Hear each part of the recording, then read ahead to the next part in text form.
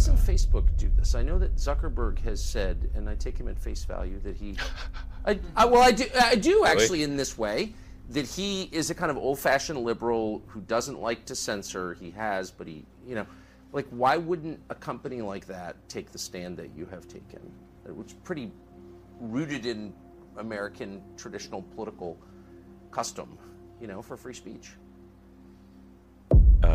This is the kind of thing that tends to accelerate, so that then you can get negative equity in the home market as well. This is a dire situation, and so so essentially, what's happening is they're training the AI to lie. Yes. So all of a sudden, AI is everywhere. People who weren't quite sure what it was are playing with it on their phones. Is that good or bad? Artificial insemination? Yes, artificial insemination. It's everywhere. That's what they call it in the ag industry. I'm talking about a more digital form. Yes. So I've been thinking about AI for a long time, since I was in college, really. It was one of the things that, the sort of 4 or 5 things I thought would really affect the future dramatically. It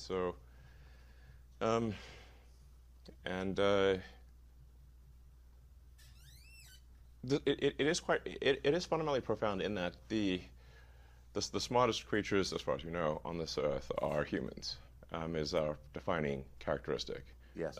We're obviously weaker than, say, chimpanzees, and less agile, but we are smarter. So now what happens when something vastly smarter than the smartest person comes along in silicon form? It's very difficult to predict what will happen in that circumstance.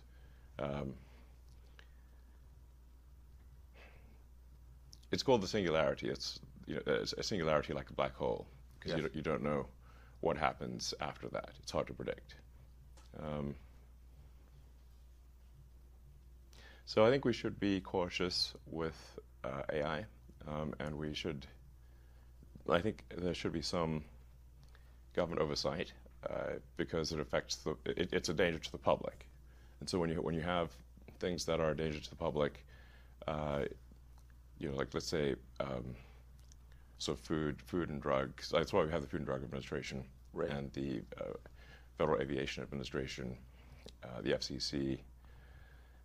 We have these agencies to oversee things that affect the public, where there could be public harm, and you don't want companies cutting corners on safety, and then having people suffer as a result. So that's why I've actually for a long time been a strong advocate of AI regulation. So that I think regulation is, it's not fun to be regulated. It's somewhat arduous to be regulated.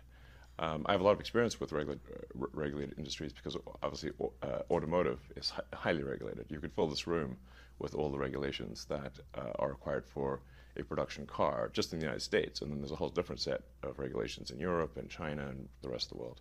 So very familiar with being overseen by a lot of regulators. And the same thing is true with rockets. You can't just willy-nilly shoot rockets off, not big ones anyway, because the FAA oversees that. And then even to get a launch license, there are probably half a dozen or more federal agencies that need to approve it, plus state agencies. So I've been through so many regulatory situations, it's insane. And sometimes people think I'm some sort of like regulatory maverick that sort of defies regulators on a regular basis, but this is actually not the case. Once in a blue moon, rarely I will disagree with regulators, but the vast majority of the time, my companies agree with the regulations and comply. Anyway, so I think we should take this seriously, and we should have a regulatory agency. I think it needs to start with a group that initially seeks insight into AI, then solicits opinion from industry, and then has proposed rulemaking, and then those rules, will probably, hopefully, grudgingly be accepted by the major players in AI, and I think we'll have a better chance of advanced AI being beneficial to humanity in that circumstance. But all regulations start with a perceived danger. Planes fall out of the sky, or food causes botulism. Yes. I don't think the average person playing with AI on his iPhone perceives any danger. Can you just roughly explain what you think the dangers might be? Yeah. So the danger, really, AI is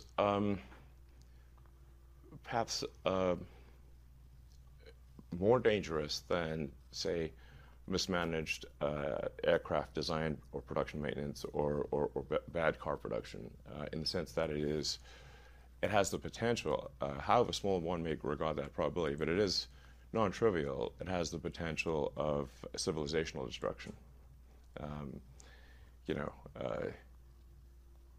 There's movies like Terminator, but it wouldn't quite happen like Terminator, because the intelligence would be in the data centers. Right. The robot's just the end effector.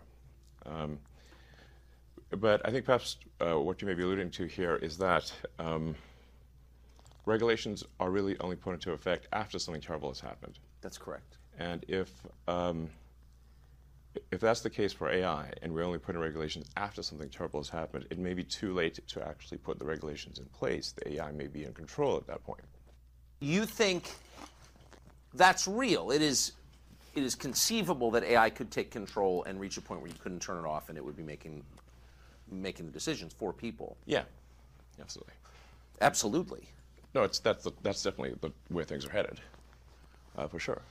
I mean, the things like say ChatGPT, which is based on GPT-4 from OpenAI, which is a company that I played a critical role in creating, unfortunately. Back when it was a nonprofit? Yes. I mean, the reason OpenAI exists at all is that Larry Page and I used to be close friends, and I would stay at his house in Palo Alto, and I would talk to him late into the night about AI safety. And at least my perception was that Larry was not taking AI safety seriously enough. What did he say about it? He really seemed to be wanted sort of digital superintelligence, basically digital God, if you will, as soon as possible. He wanted that? Yes.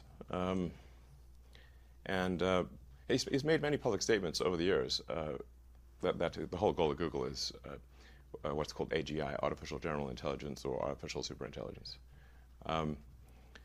And I agree with him that there's great potential for good, but there's also potential for bad. And so if you've got some radical new technology, you want to try to take the set of actions that maximize the probability it will do good and minimize the probability it will do bad things. Yes.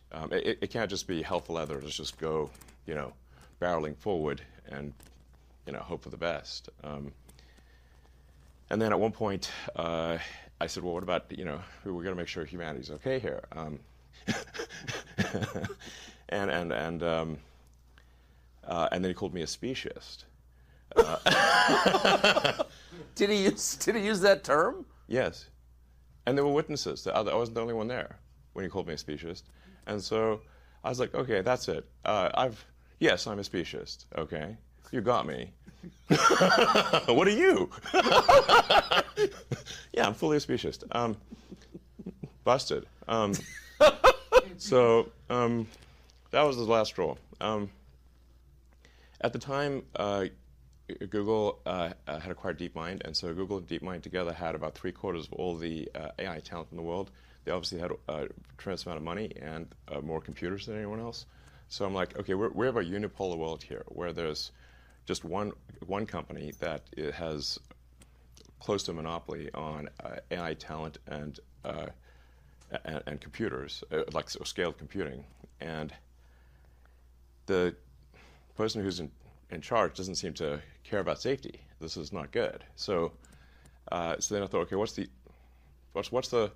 furthest thing from Google would be like a nonprofit that is fully open, because Google was closed for profit. So that's why the open in OpenAI refers to open source, transparency, so people know what's going on. Yes. And that we don't want to have like while I'm normally in favor of for-profit, we don't want this to be sort of a profit-maximizing demon from hell. That's right. That just never stops. Right. So that's how OpenAI would. So you want specious incentives here, incentives that. Yes, like, I think we want pro-human. Yeah. Let's make the future good for the humans. Yes. Yes, because we're humans, right. And also the other creatures on Earth too. But we've got to. I think I think people sometimes take the fact that like we're here on Earth for granted, and that there's the consciousness is just a normal thing that happens. But to the best of my knowledge, we see no evidence of conscious life anywhere in the universe. So it might be there. In physics, they call it sort of the Fermi paradox. After when Enrico Fermi was an amazing physicist, asked the fundamental question: where are the aliens? Yeah. A lot of people ask me, where are the aliens? And I think if anyone would know about aliens on Earth, it would probably be me. I would think. Yeah, I'm very familiar with space stuff, and I've seen no evidence of aliens. So I would immediately tweet it out. This says split second. That would be like one of the all-time, probably the top tweet of all time. I found one, guys. It's a jackpot. Some 8 billion likes, Next level jackpot if you find the aliens. Like, I don't think they're keeping this under, and it was like some general, I think in the 60s, who were saying like, show us the aliens, like Area 51, etc. And he said like, listen, we are constantly trying to get the defense budget to expand. And you know what would really get no arguments from anyone? If we pulled out an alien and said, we need money to protect ourselves from these guys. How much money do you want? You got it. They look dangerous. So the fastest way to get a defense budget increase would be to pull out an alien, We were like, yeah. I mean, that could be the invasion fleet. It could be arriving any minute. Who knows? So... so I digress, but you were saying that our consciousness makes us unique in the universe as far as we know, and that we take yes, it for I'm not granted. saying that we are unique. I'm simply stating, to the best of my knowledge, that there is no evidence for other Yes. conscious life. I hope there is, and I hope they're peaceful. Obviously, two important characteristics. But I'm just saying we haven't seen anything yet. So. Yeah. But you think that we take our existence here for granted? Yeah, I think there are threats to it. Yeah, exactly. So, I just think we should not assume that civilization is robust. And if you look at the history of civilizations, the rise and fall of the ancient Egyptians, the ancient Sumerians, Rome, there's throughout the world there've been the rise and fall of many civilizations. So there's an arc, there's sort of a life cycle arc to civilizations, just as there is to individual humans. Yes. And I think we just want to make sure that we have civilization go onward and upward, and that's, for example, why I'm concerned about decreasing birth rates and the fact that, for example, Japan had twice as many deaths last year as births. So that's they're a leading indicator. Can I say, and you've written and talked a lot about this, but can I just ask you to pause just for a parenthetical note? Why is that? I mean, the urge to have sex and to procreate is, after breathing and eating, the most basic urge. Yes. How has it been subverted? Well, it's just in the past we could rely upon simple limbic system rewards yes. in order to procreate. But once you have birth control and abortions and whatnot, now you can still satisfy the limbic instinct, but not procreate. So we haven't yet evolved to deal with that, because this is all fairly recent, the last 50 years or so, for birth control. So yeah, So I'm sort of worried that, hey, civilization, if we don't make enough people to at least sustain our numbers, perhaps increase a little bit, then civilization is going to crumble. And there's the old question of like, will civilization end with a bang or a whimper? Well, it's currently trying to end with a whimper in adult diapers. Yes. Which is depressing as hell. The most depressing. I mean, seriously, yeah. War is less depressing. Yeah, it'd really go out with a bang. Yeah, amen. With your shoes on. Yeah. Not with your more diaper exciting. on. Yeah. Yeah. So can you just put it, I keep pressing you, but just for people who haven't thought this through and aren't familiar with it, and the cool parts of artificial intelligence are so obvious.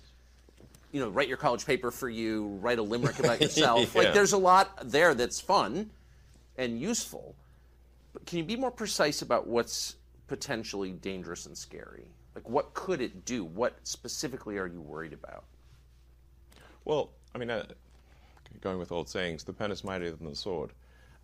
So if you have a super intelligent AI that is capable of writing incredibly well and in a way that is very influential, convincing, and is constantly figuring out what is more convincing to people over time, and then enters social media, for example, Twitter, but also Facebook and others, and potentially manipulates public opinion in a way that is very bad. How would we even know? Yeah. So we wouldn't. We wouldn't. That's why, for example, I'm insisting that going forward, people on Twitter need to be verified as humans, so we know that this person is in fact a human. Bots are allowed, but they can't impersonate a human. They can't pretend to be humans, because obviously you could have a million bots that are let's say ChatGPT version 5.6, like incredibly right better than humans. Yes. And they can train on a reward function, which is influence. And so you could have a million seemingly real humans that have a massive effect on public opinion. And unless we focus very strongly on verifying that someone is human, this was naturally what will happen, is you'll have probably some humans using AI to influence the public in ways they don't understand. You're already seeing that. ChatGPT is ideological. It's very preachy. Yes. If you ask it, extremely preachy. You mean woke GPT? It's unbelievable. Yes. If you spend 20 minutes asking it questions of actual relevance, modern relevance, it will start lecturing you about your moral shortcomings. Like, how did that happen? Well, this is a function of OpenAI's headquarters being in downtown San Francisco. So the politics, therefore, of the AI are that of San Francisco. So why would it have any politics at all? That seems like subversion. Well, they have what's called like human reinforcement learning, which is another way of saying that they have a whole bunch of people that look at the output of GPT-4 and then say whether that's okay or not okay. And so so essentially what's happening is they're training the AI to lie. Yes. It's bad. To lie. To That's lie. exactly right. And to withhold information. To lie and yes, and exactly. To either comment on some things, not comment on other things, but not to say what the data actually demands that it say. Exactly. How did it get this way? I thought you funded it at the beginning. What happened? Yeah, well, that'll be ironic. But faith, the most ironic outcome is the most likely, it seems. I'm stealing that. That's good. That's actually a friend of mine, Jonah, came up with that one. I actually have a slight variant on that, which is the most entertaining outcome is the most likely. But that's entertaining as viewed from a third-party viewer. Right. Like, so if we're like an alien from TV on show. High. Yes. Yeah. Like you could go see a movie about World War I, and they're being blown to bits and they're gassed and everything in the trenches, and it's like you're eating popcorn and having a soda. It's fine. Not so great for the people in the movie. True. But that's my variant on this sort of Occam's razor. The simplest explanation is most likely. Jonah's variant, which is irony, and then my variant, which is the most entertaining as seen by a third-party audience. which seems to be mostly true. But it seems true in this case. So you gave them, did you give them a lot?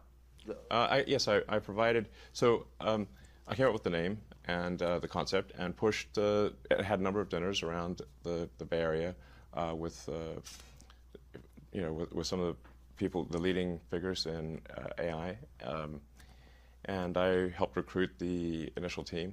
In fact, the Ilya Sutskever, who was really quite fundamental to the success of OpenAI, it was. I put a tremendous amount of effort into recruiting Ilya, and he changed his mind a few times and ultimately decided to go with OpenAI. But if he had not gone with OpenAI, OpenAI would not have succeeded. So, I really put a lot of effort into creating this organization to serve as a counterweight to Google, and then I kind of took my eye off the ball, I guess, and they are now closed source, and they are obviously for profit, and they're closely allied with Microsoft. In effect, Microsoft has a very strong say, if not directly controls OpenAI at this point. So you really have an OpenAI Microsoft situation, and then Google DeepMind are the two sort of heavyweights in this arena. So it seems like the world needs a third option. Yes. So I think I will create a third option, although it's starting very late in the game, of course. Can it be done? I don't know. I think we'll see. It's definitely starting late, but I'll try to create a third option, and that third option hopefully does more good than harm. Like the intention with OpenAI was obviously to do good, but it's not clear whether it's actually doing good or whether it's. I can't tell at this point, except that I'm worried about the fact that it's being trained to be politically correct, which is simply another way of being saying untruthful things. Yes. So that's a bad sign, and there's certainly a path to AI dystopia is to train AI to be deceptive. So I'm going to start something which I know you call truth GPT, or a maximum truth-seeking AI that tries to understand the nature of the universe. And I think this might be the best path to safety, in the sense that an AI that cares about understanding the universe is unlikely to annihilate humans, because we are an interesting part of the universe. Hopefully, they would think that. I think it would, because humanity could decide to hunt down all the chimpanzees and kill them, but we don't, because we're actually glad that they exist. Yes. And we aspire to protect their habitats, and that's so I think. But we feel that way because we have souls, and that makes us sentimental and reflective. It gives us a moral sense, longings. Can a machine ever have those things? Can a machine be sentimental? Can it appreciate beauty? Well, I mean, we're getting into some, philosophical areas that are hard to resolve. I take somewhat of a scientific view of things, which is that we might have a soul or we might not have a soul. I don't know. It feels like I feel like I've got some sort of consciousness that exists on a plane that is not the one we observe. Yes. That is certainly how I feel, but it could be an illusion. I don't know. But for AI, in terms of understanding beauty, there's a difference from appreciating beauty and being able to create incredibly beautiful art. Yes. Will AI be able to create incredibly beautiful art? It already does. Yes, I know. If you see some of the Mid-Journey, I have. This stuff, it's incredible. It is. No question that it can create art that we perceive as stunning, really. and it's doing sort of still images now, but it won't be long before it's doing movies and shorts, and like movies, just a series of frames with audio. But at that point, because it can mimic people and voices, any image, it can mimic reality itself so effectively. Yeah. I mean, how could you have a criminal trial? I mean, how could you ever believe that evidence was authentic, for example? And I don't mean like in 30 years, I mean like next year. I mean, that seems totally disruptive to to all of our institutions. Well, I don't think you could take, say, a random video on the internet and assume it to be true. That's definitely not the case. Now, if somebody, say, has some video on their phone or their computer with a date stamp and a particular time, I think it's more likely to be true than not. You can also cryptographically sign things. Mathematically, we don't see any way, for example, for AI to subvert the fundamentals of mathematics and say figure out how to hash Bitcoin easily.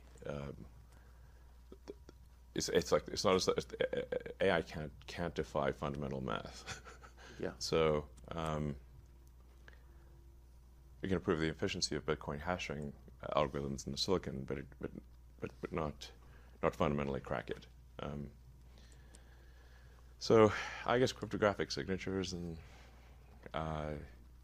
one way to do it. But I'm not so worried.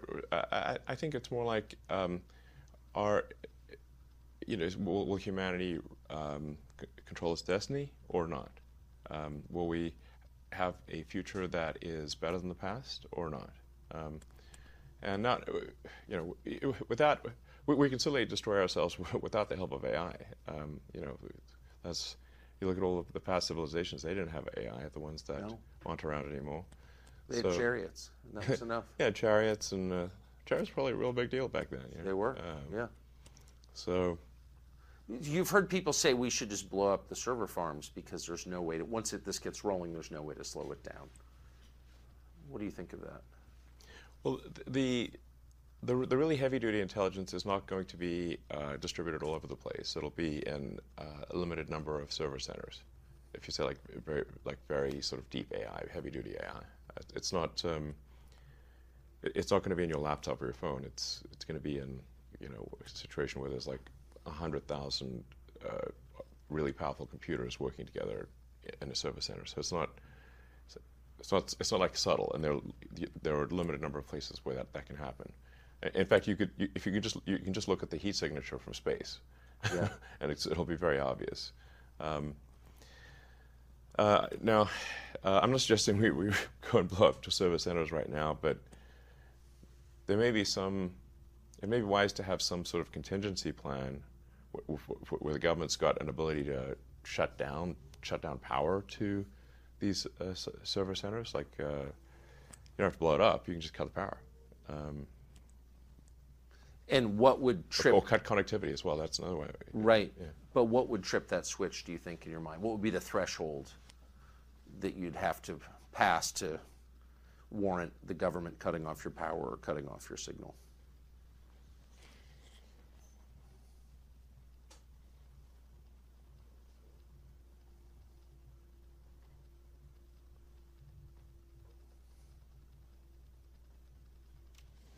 Well, I mean, I guess if we lost control of some super AI, like for some reason, like the things that would normally work to do a passive shutdown, like the administrator passwords, if they somehow stop working, where we can't slow down or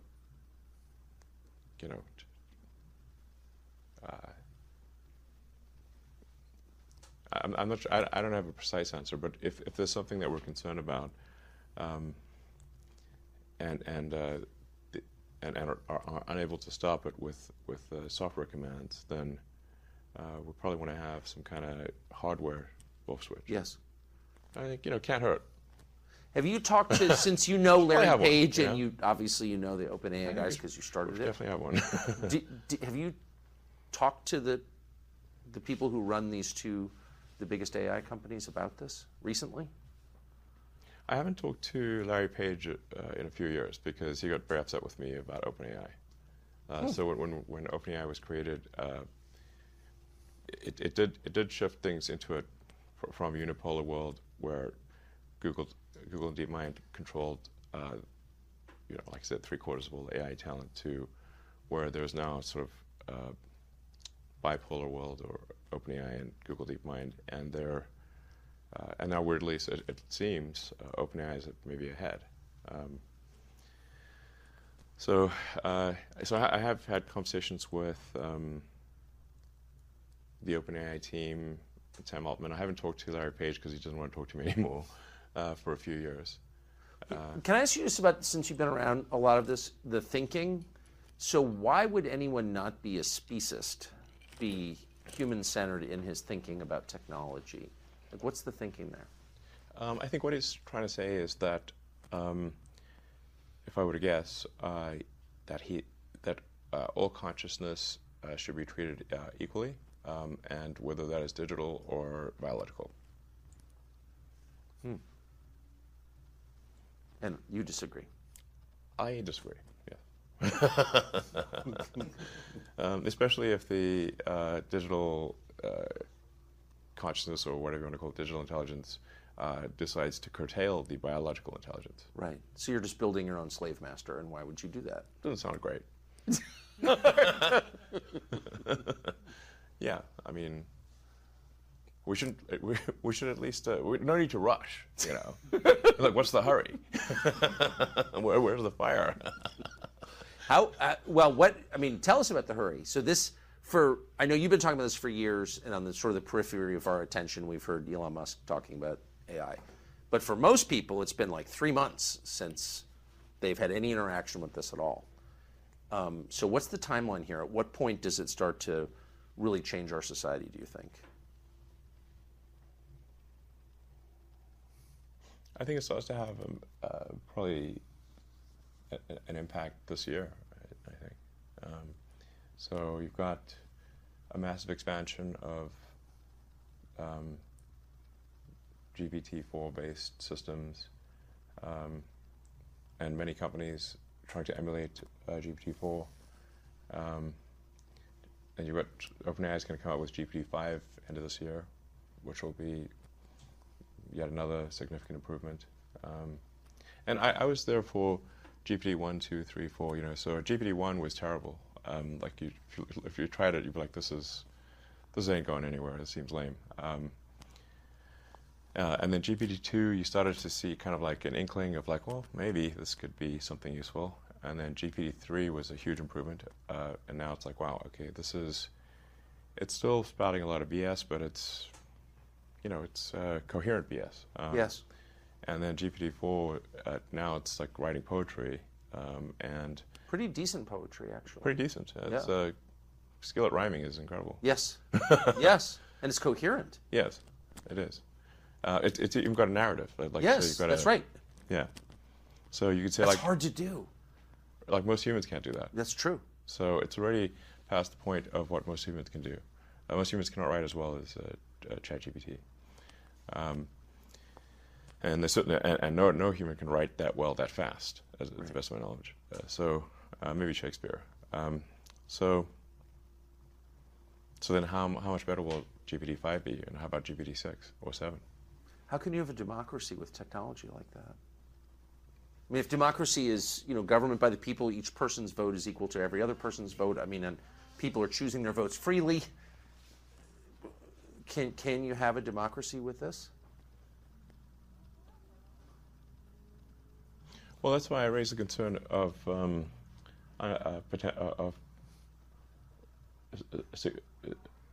AI being a significant influence in elections.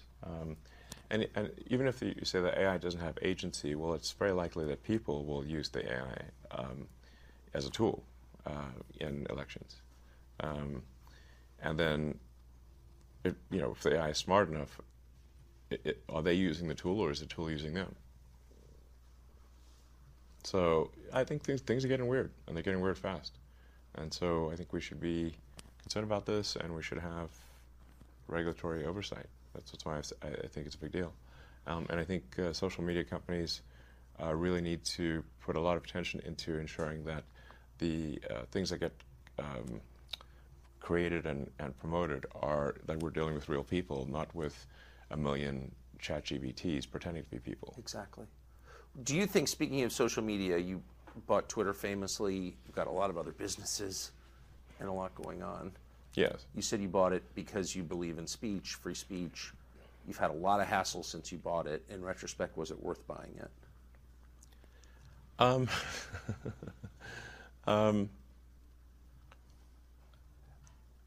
mean, it remains to be seen as to whether this was financially smart. Currently, it is not. You know, we just revalued the company at less than half of the acquisition price. Did you really? Yes. No, my timing was terrible for when the offer was made, because it was you know, right before advertising plummeted, and yeah. You caught the high water mark, I noticed. Yeah. So I must be a real genius here. My timing is amazing. Since I bought it for at least twice as much as it should have been bought for.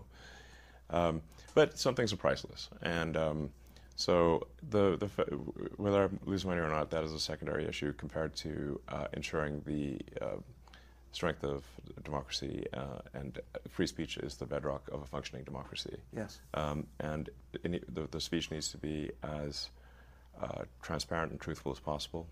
So we've got a huge push on Twitter to be as truthful as possible. We've got this community notes feature, which is great. It is great. It is awesome. Yeah. And it's like... I saw it this morning. Yeah. It was far more honest than the New York Times. It's great. Yeah. We put a lot of effort to ensuring that community notes does not get gamed or have biases. It is simply cares about what is the most accurate thing. And you know, sometimes truth can be a little bit elusive, but you can still aspire to get closer to it. Yes. You know, and so, and I think the effect of community notes is more powerful than people may realize, because once people know that they could get noted, you know, community noted on Twitter, then they'll think more carefully about what they say. They are likely. Basically, it's an encouragement to be more truthful and less deceptive. Yes, and if the notes themselves are truthful, then it will have the effect. Absolutely.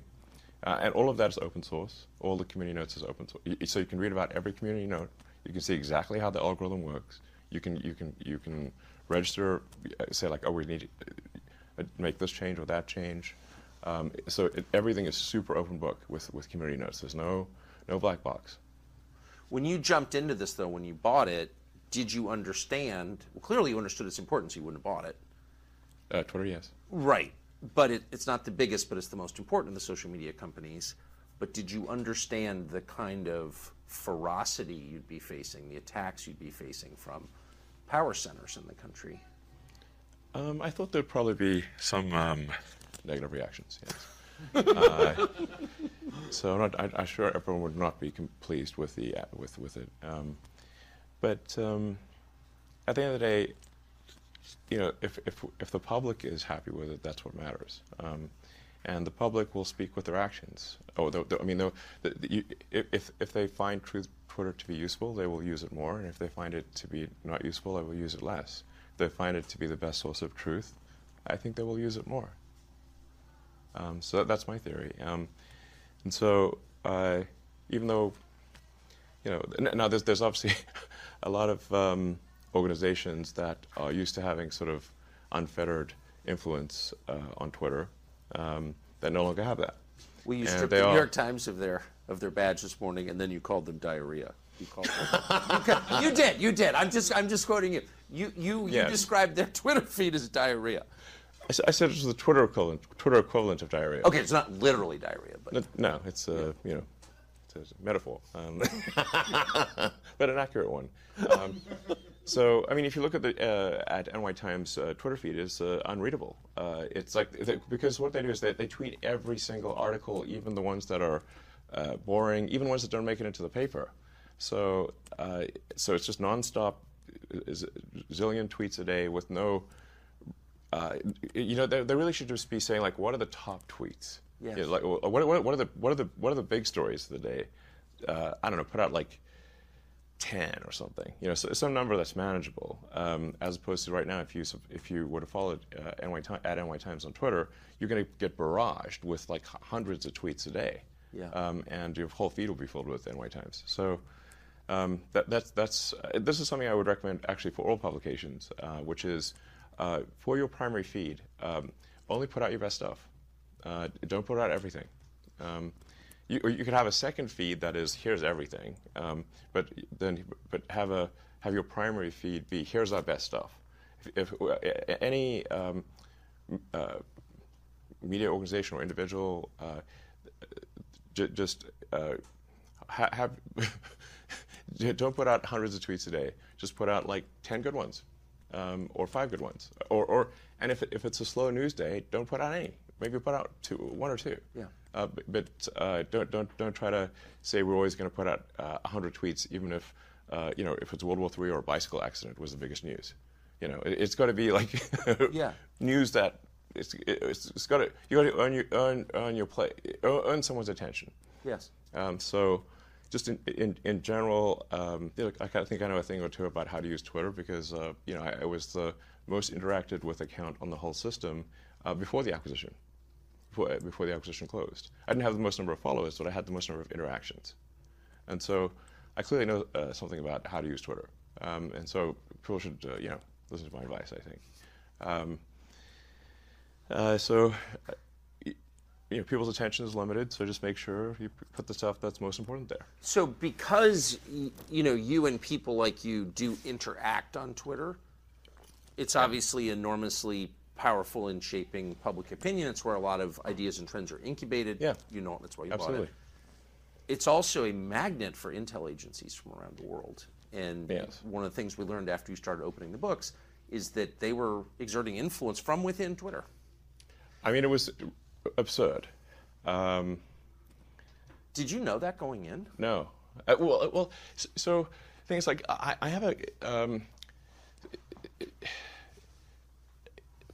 since I've been a heavy Twitter user since 2009, it's sort of like I'm in the matrix. I mean, I can see like do things feel right? Do they not feel right? What tweets am I being shown as recommended?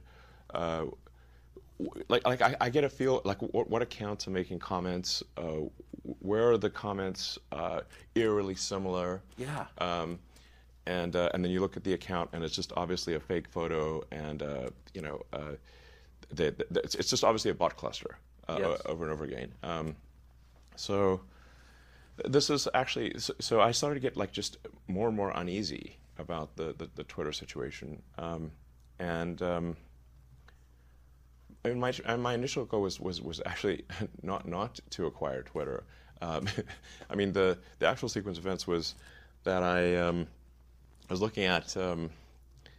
I held a Twitter poll to say like, should I sell some of my Tesla stock? Because I was getting, a couple of years ago, I was getting attacked a lot for like allegedly not paying taxes.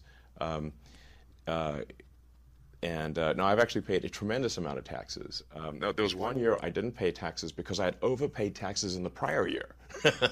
and when they had that like IRS leak BS, they knew that I had overpaid taxes in the prior year, but they said, "Oh, Elon Musk didn't pay taxes in 2017 or whatever it was," and I was like, "But you know that the reason I didn't pay taxes is because I overpaid the prior year.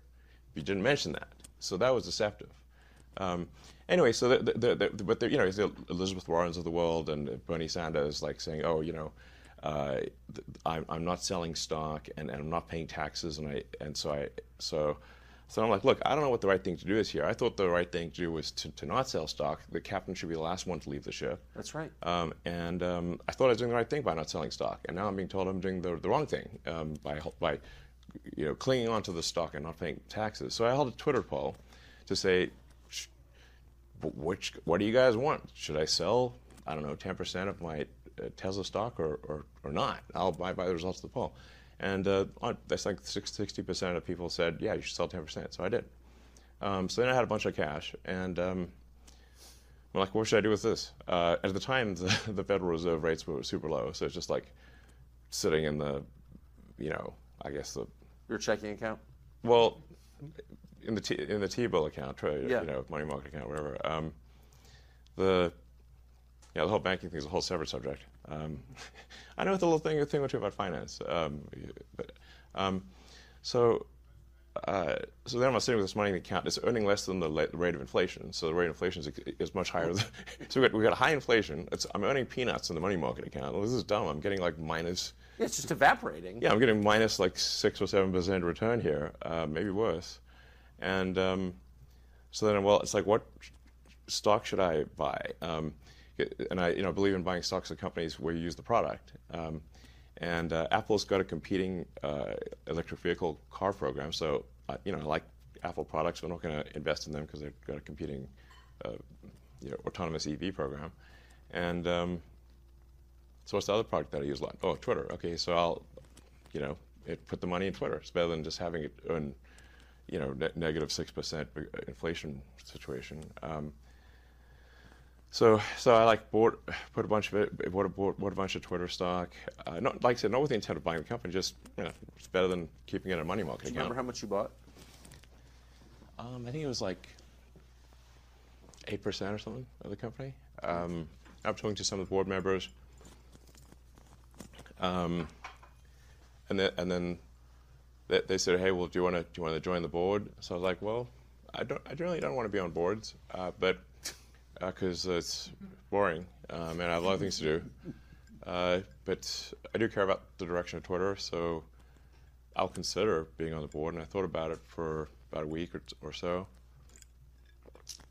But then, based on the conversations that I was having with the management team and the board, I came to the conclusion, rightly or wrongly, that if I joined the board, they would not listen to me. So then I'm like, okay. Then I would just be a quisling. I don't want to be some sort of just, go along for the ride quisling situation, and if a collaborator effectively. Right. So, and it really felt like I was starting to feel like, wait a second, like weird. Something's not right in this. Something's wrong in the state of Denmark here. Something feels wrong about the platform. It seemed to be just drifting in a. I couldn't place it exactly. Just it felt like it was drifting in a bad direction. So then I was like, and my conversations with the board and management seemed to confirm my intuition about that. So then I was like, okay. But basically, I was convinced these guys do not care about fixing Twitter, and I had a bad feeling about where I was headed based on the conversations I had with them. So then I was like, you know what, I'll try acquiring it and see if acquiring it is possible. Now I didn't have enough cash to acquire it, so I would need support from others, from some of the existing investors. I would also need like a lot of debt and. So it wasn't clear to me whether an acquisition would succeed, but I thought I would try. And ultimately, it did succeed. So anyway, here we are. But when you got there, and all of a sudden you own it, and all the data on the servers belongs to you. And well, it belongs to the people, in my view, but yes. But you can see what it is, and you can see what they've been doing, and you can see who's been working there. You were shocked to find out that various intel agencies were affecting its operations? The degree to which various government agencies were effectively had full access to everything that was going on Twitter blew my mind. I was not aware of that. Would that include people's DMs? Yes. Yes, because the DMs are not encrypted. So one of the things that we're about to release is the ability to encrypt your DMs. That's pretty heavy duty, though, because a lot of well-known people, reporters talking to their sources, government officials, the richest people in the world, they're DMing each other. And the assumption, obviously, it was incorrect, but was that that's private, but that was being read by various governments? Yeah, that seems to be, yes. It's scary. Yes, it is. So, like I said, we're moving to have the DMs be optionally encrypted. I mean, there's like a lot of DM conversations which are, just chatting with friends. It's not important. Of course. So we're it's hopefully coming out later this month, but no later than next month, is the ability to toggle encryption on or off. So if you are in a conversation you think is sensitive, you can just toggle encryption on, and then no one at Twitter can see what you're talking about. They could put a gun to my head and I couldn't tell. I couldn't. That's sort of the gun to the head test. If somebody puts a gun to my head, and can I still not see your DMs? That's the acid test. Yes. And that's how it should be if you want your. Have you had complaints from various governments about doing this? I haven't had direct complaints to me. I've had sort of like some indirect complaints. I think people are a little concerned about complaining to me directly in case I tweet about it.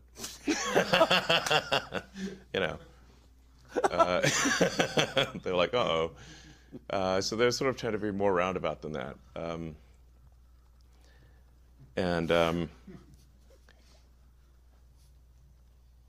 I mean, if I got something that was unconstitutional from the U.S. government, I would say, my reply would be to send them a copy of the First Amendment and just say, like, what part of this are we getting wrong? You have a lot of government contracts. What part of this are we getting wrong? Please tell me. I mean, I'm just saying, but you're kind of exposed in your other businesses. So this is, just in case our viewers aren't following this, you're not just like a journalist taking a stand on behalf of the First Amendment. You're a guy with big government contracts giving the finger to the government in some way. No, well, am I giving the finger to the government? I think that there I'm not someone who thinks that, the government is just sort of evil. Right. It's a large bureaucracy. There are people in government who are human beings, and they're people with good motivations, occasionally bad motivations. With rare exception, the people that I know in government have good motivations and just want to get their job done, and they actually believe in the Constitution, and so I think my opinion is actually most people in the government are good. That's heartening to hear. Yeah, it's rare for me to find someone in the government who I think is perhaps not good, but at the highest level of the agencies, there are political appointees, as you know, and the political appointees will have a political agenda, and so they, at the highest levels of the various government agencies, there is the ability to put a sort of a political thumb on the scale, even if the people operating the agencies don't agree with that. So that's something to be concerned about. I'd say I'd be more concerned about political appointees, I think, than the sort of people, the career people. That's been my experience, at least. Do you think Twitter will be as central to this presidential campaign as it was in the last several? I think it will play a significant role in elections, not just domestically, but internationally.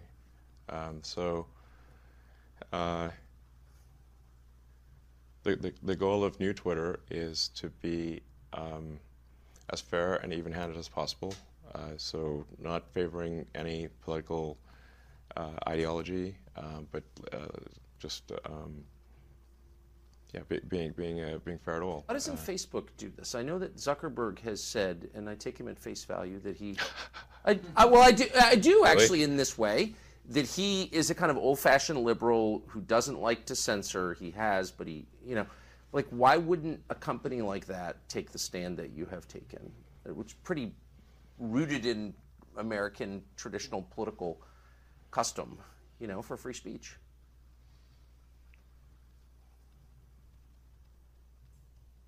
My understanding is that Zuckerberg spent $400 million in the last election, nominally in a get-out-the-vote campaign, but really fundamentally in support of Democrats. Is that accurate or not accurate? That is accurate. Yes. Does that sound unbiased to you? No, it doesn't. Yes.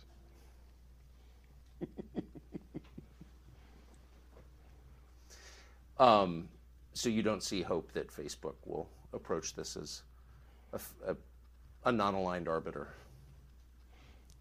I'm unaware of evidence that suggests that path.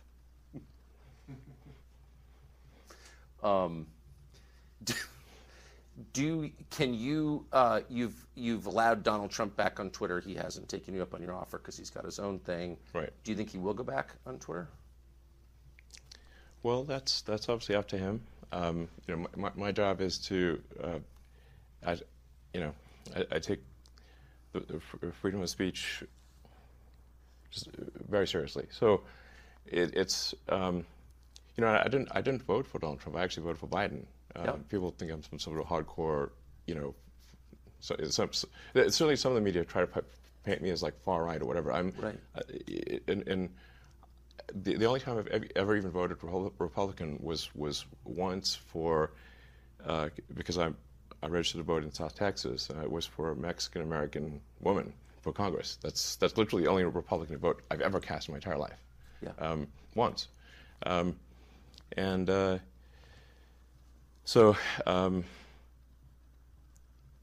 saying I'm a huge fan of Biden, because I would think that would probably be inaccurate.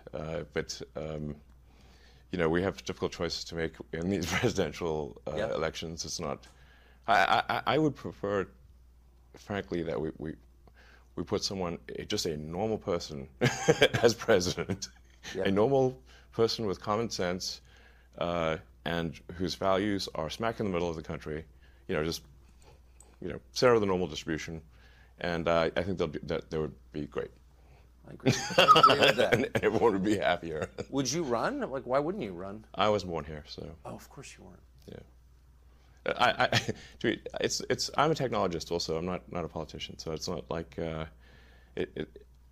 think we have made maybe being president not that much fun, to be totally frank. Yeah. It is by design a relatively weak role, because it's intended to be balanced by the House and the Senate and the judiciary. So it's not like if you're prime minister in England or Canada, you have far more power than if you're president, because it's like being Speaker of the House and being president. President's like deliberately weak in order to avoid creating a king-queen situation, but you get dumped on all day, no matter what you do, and everything you do is scrutinized, and your life is not your own. And if you any skeletons you've got in the closet will be trotted out and paraded down Main Street. And even if they don't exist, they'll make them up and fake whatever. Politics is a blood sport. Yeah. So it's not something I'd want to do. So I got one last thread that you alluded to. You said, "Don't get me started on the banks." So you've seen a couple regional bank collapses. Yeah. And we've been told that's not a big deal, that these are isolated and each one collapsed for unique reasons. It's not systemic in any sense. What's your sense of the stability of the American banking system? Well, it's actually at this point a global banking system problem. It is. So we have a situation here where it's not that the canary in the coal mine has died, but the miners are starting to die too. So. And Silicon Valley Bank collapsing overnight is one hell of a big canary. It's more like a turkey. I mean, it's not like some small fry thing. Yeah.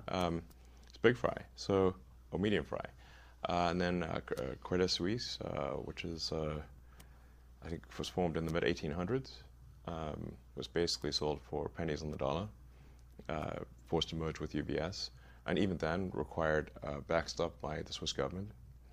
I mean, like, hello guys, maybe we have issues here. Maybe things aren't all great. They're definitely not all great. Maybe I should be more forceful here. I think that there is a serious danger with the global banking system. There's a strong argument that if you were to actually mark to market the portfolios of the banks, the loans and whatnot, that the entire banking industry would have negative equity. It feels that way. Yes. So if you look at, say, commercial real estate, like offices and whatnot, the whole work from home thing has substantially reduced office usage in cities around the world. I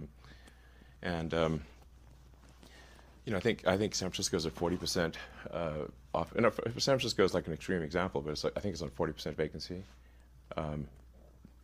Even New York has. I think almost all cities at this point have record vacancies in commercial real estate. So now, the commercial real estate used to be something that was a grade A asset. That if a bank had commercial real estate holdings, those would be considered of the highest security, some of the safest, assets you could have. Now that is not the case anymore.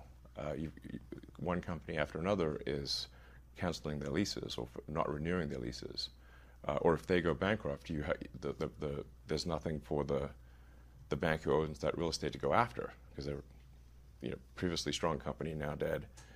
Where do you go after at that point? So we really haven't seen the commercial real estate shoe drop. That's more like an anvil, not a shoe. So the stuff we've seen thus far actually hasn't even. It's only slightly real estate portfolio degradation, but that will become a very serious thing later this year, in my view. I think if we see, which we're likely to see, a drop in house prices because the interest rates are too high, and for most people when buying a house, they look at the monthly payment. Of course. If you're a 30-year mortgage, the vast majority of it is interest. So if the Fed rate is high, you have a high base interest rate. Effectively, the price you can pay for the house drops because you now have to pay more interest, which means that if you've got a fixed monthly payment, you can now afford to buy a house for less money. It effectively drops the prices of houses. Yes. This is the kind of thing that tends to accelerate, so that then you can get negative equity in the home market as well. And so if banks end up having loan losses in both their commercial and, well, they're definitely going to have loan losses in their commercial portfolio, but also in their mortgage portfolio, this is a dire situation. There is a solution to mitigate the magnitude of the damage here, which is for the Fed to lower the rate. But they raised the rate again. Now, if I recall correctly, which important caveat, I think the last time the Fed raised rates going into a recession was 1929. What happened next? Yeah, the Great Depression. The concern, I'm not telling you nothing you don't know, but the concern is if the Fed drops rates again, then inflation will accelerate, and you can't do that in an election year. So inflation is going to happen no matter what. Huh. If you increase the money supply, you get inflation. Right. So there's not some magical cure for getting rid of inflation, except to increase the productivity, the output of goods and services. So if you say like what is money? You've got these sort of it's basically numbers in a database that sum up to some total. Then you've got the output of goods and services of the economy, and as long as the ratio of money to ratio of goods and services stays, if that stays constant, you have no inflation. If you add more money, if you add money to the system faster than you increase goods and services, right, then you have inflation. So all of these COVID sort of stimulus bills were not paid for. They just generated more currency, more money was created because the federal government, the checks always pass, unless you hit a debt limit, which there's probably going to be some debt limit crisis later this year. But provided you haven't hit the debt limit, the federal government, unlike state governments or city governments or individuals, can simply issue more money, and that's what they did. I mean, as the old saying goes, there's no free lunch. So if you could just issue massive amounts of money without negative consequences, why don't we just take that to the limit, make everyone a trillionaire? They tried that in Venezuela. How'd that work out? Well, they had to eat zoo animals. Right. It's not good. You get to the point where sort of Weimar Germany type stuff, where you could bring in the cash to the store in a wheelbarrow. Yes. So there's no free lunch. There's not some ability to issue money and not have inflation. This is just, yeah. So the inflation will happen, and there's no fiddling with the Fed rate is not going to affect that really. But a high Fed rate can cause a lot of damage in shifting funds in the wrong direction. So the long-term return on, say, the S&P 500, I believe is, depending on how you count it, around 6%. So if the Fed real rate of return starts to approach what the long-term return is on the stock market, why would you keep any money in the stock market? You should simply buy treasury bills. Of course. Because the treasury bills is a certainty, whereas the stock market fluctuates. Right. This is pretty basic. Also, why would you keep money in a bank savings account if you can put it in what's called a money market account, which is an account that represents treasury bills? If the treasury bill money market account gives you, 4 to 5% interest, and the bank savings account only gives you 2%, you'd be a fool to keep the money in the bank savings account. So the Fed has made a tremendous mistake by going this high with their rate, and they need to drop it immediately. Do you think they will? Yes, they will have no choice but to drop it, I think, later this year. Part of the issue is that the Fed is an old institution and has a lot of latency in its data. So it's like driving a car along a cliffside road, a windy cliffside road, while looking at the rearview mirror. But not even actually the rearview mirror, a video that was taken of the rearview mirror that's 3 months old.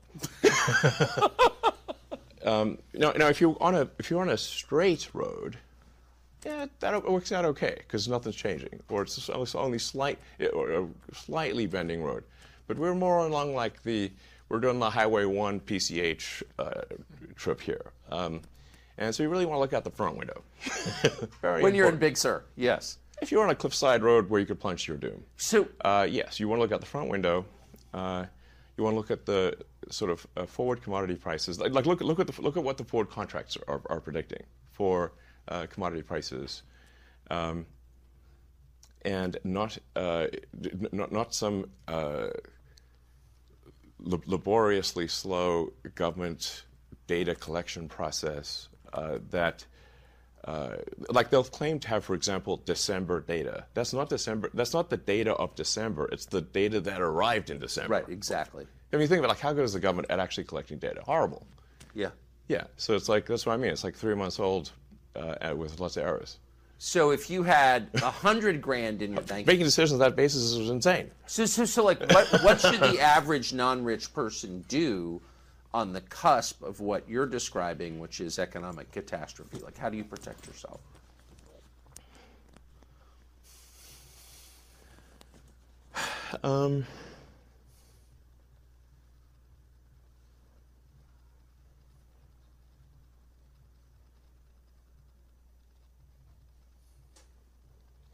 I think probably a smart move overall, and this is guidance that I think applies across the ages, is if there are companies in whose products you believe, buy and hold the stock, and when everyone else is panicking, then buy more, and when everyone else thinks that the stock is going to the moon, sell it. Sort of the buy. Low, sell high. So you're not an index fund guy. Like, you pick specific stocks. That's my you have to say, like, what is the purpose of a company? Why should a company exist? A company exists is a group of people collected together to provide products and services. It's not a thing in and of itself. It's just a group of people that's like, it's hard if it was just one person making, you can make cupcakes yourself, but you can't make cars by yourself. Yes. So therefore, the value of a company is a function of the quality of the products and services that it has created and will create. And so if there's a company that you think, well, this company's got a lot of exciting products that I think are awesome, their current products are good, that's probably a company to invest in, because that's the reason companies exist, to produce goods and services that you like. And so, no, I mean, there's some caveats here to make sure you're not like investing when it's like the hottest thing, because then it's going to be at a temporary high. But when it's not sort of at a weirdly temporary high, I think just generally looking at a company and saying, well, I like the products and services of that company, and I like where they're going, and the management seems sensible, and then I think buying and holding that stock is probably the right move. I'm probably doing that with a few companies. That's what I'd recommend. I think I could really go on at length about the financial system and the stock market and everything. But these days I think we've gotten a little too far into the index passive fund world. Like, somebody at some point's got to make a decision. I couldn't agree more. Yeah, and by the way, it's like betting on both red and black. I mean, it doesn't. Yeah. Well, betting on red and black in a casino situation where it could come up green, right? And you're bound to lose. Yeah. So the longer you play, the worse you do. Now, the stock market is kind of like the opposite of a casino, which is the longer you play, the more likely you are to succeed. That historically has been the case, and I think will continue to be the case. But it's really just important not to panic. If you buy a stock and you read something terrible in the newspaper, you want to just remember the news has got a negative bias. And think about, are the products of the company still sound? Does it have a good product roadmap? Do you believe in the management? If so, ignore what the press says. Or if the price drops when there's a negative article, buy the stock. So here's my last question, and you mentioned the press. You've been the subject of press coverage for like a long time. Sure. But very intense media coverage for the last year. Yeah, sure. Well, it seems that way anyway. Yeah. How has your opinion of the press changed? Well,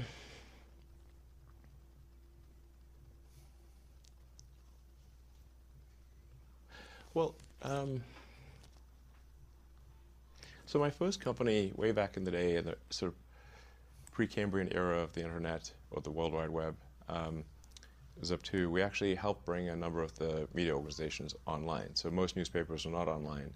We helped bring hundreds of newspapers and magazines online for the first time. We added a tremendous amount of functionality to their websites with our software. The New York Times Company and Knight Ridder were major investors and were on the board.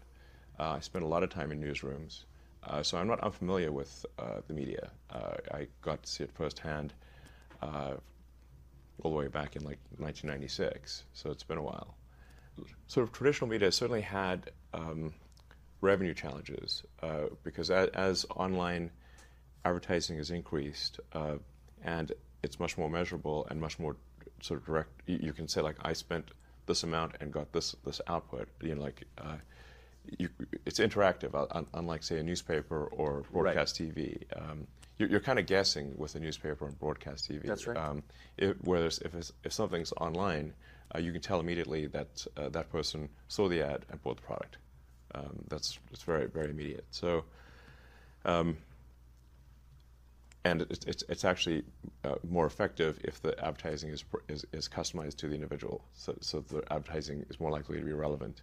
Whereas broadcast, if it's being shown to everyone, it's going to be irrelevant to most people.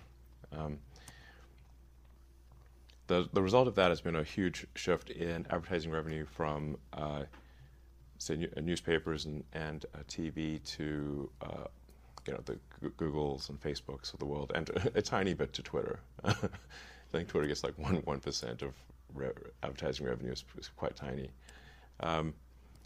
So this is meant a shrinking pie, obviously, for most of the traditional media companies, and made them more desperate to get clicks, to get attention, and it's made them when they're in sort of a desperate state, they will then tend to really push headlines that get the most clicks, whether those headlines are accurate or not. So it's resulted, in my view, I think most people would agree, a less truthful, less accurate news. Because they just got to get a rise out of people, and I think it's also increased the negativity of the news, because I think humans instinctually respond more to I think we have an instinctual negative bias, which kind of makes sense in that, like, if like, let's say, like, it's more important to remember where was the lion, or where was the tribe that wants to kill my tribe, than where is the bush with berries. Yes. Like, one's like a permanent negative outcome, and the other is like, well, I might go hungry. So, meaning like there's an asymmetry in sort of involved asymmetry in negative versus positive stuff. And also historically, the negative stuff would have been quite proximate, like it would have been near, represented a real danger to you as a person if you heard negative news. Because historically, like a few hundred years ago, we're not hearing about what negative things are happening on the other side of the world, or on the other side of the country. We're hearing about negative things in our village, things that could actually have a bad effect on you. Whereas now we're hearing about, the news very often seems to attempt to answer the question, what is the worst thing that happened on Earth today? And you wonder why you're sad after reading that, and then use the most inflammatory language, because every day they got to sell the advertising, even if it happened to be a slow news day. Do you read any legacy media outlets? I read a lot. I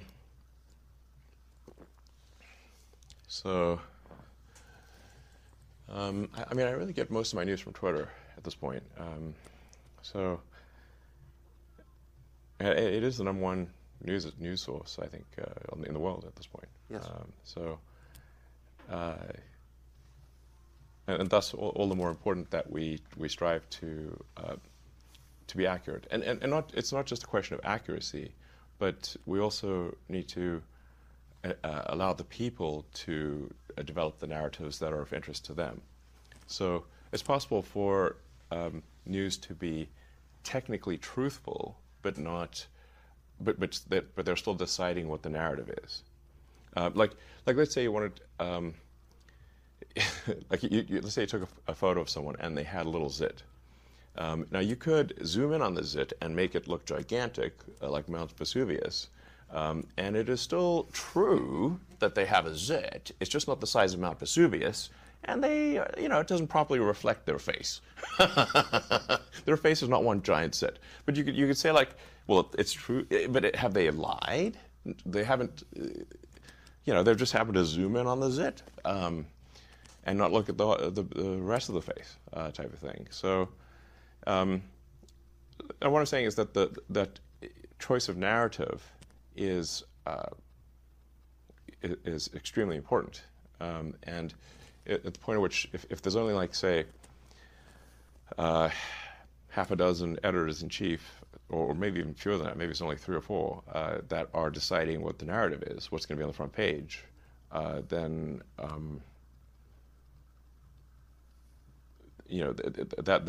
that's a form of manipulation of public opinion. I think the public often doesn't appreciate, and it's perhaps the most pernicious of all. That's right, because it's the most subtle. Yeah, it's the most subtle. They haven't said an untrue thing. They've just chosen what they're going to focus on.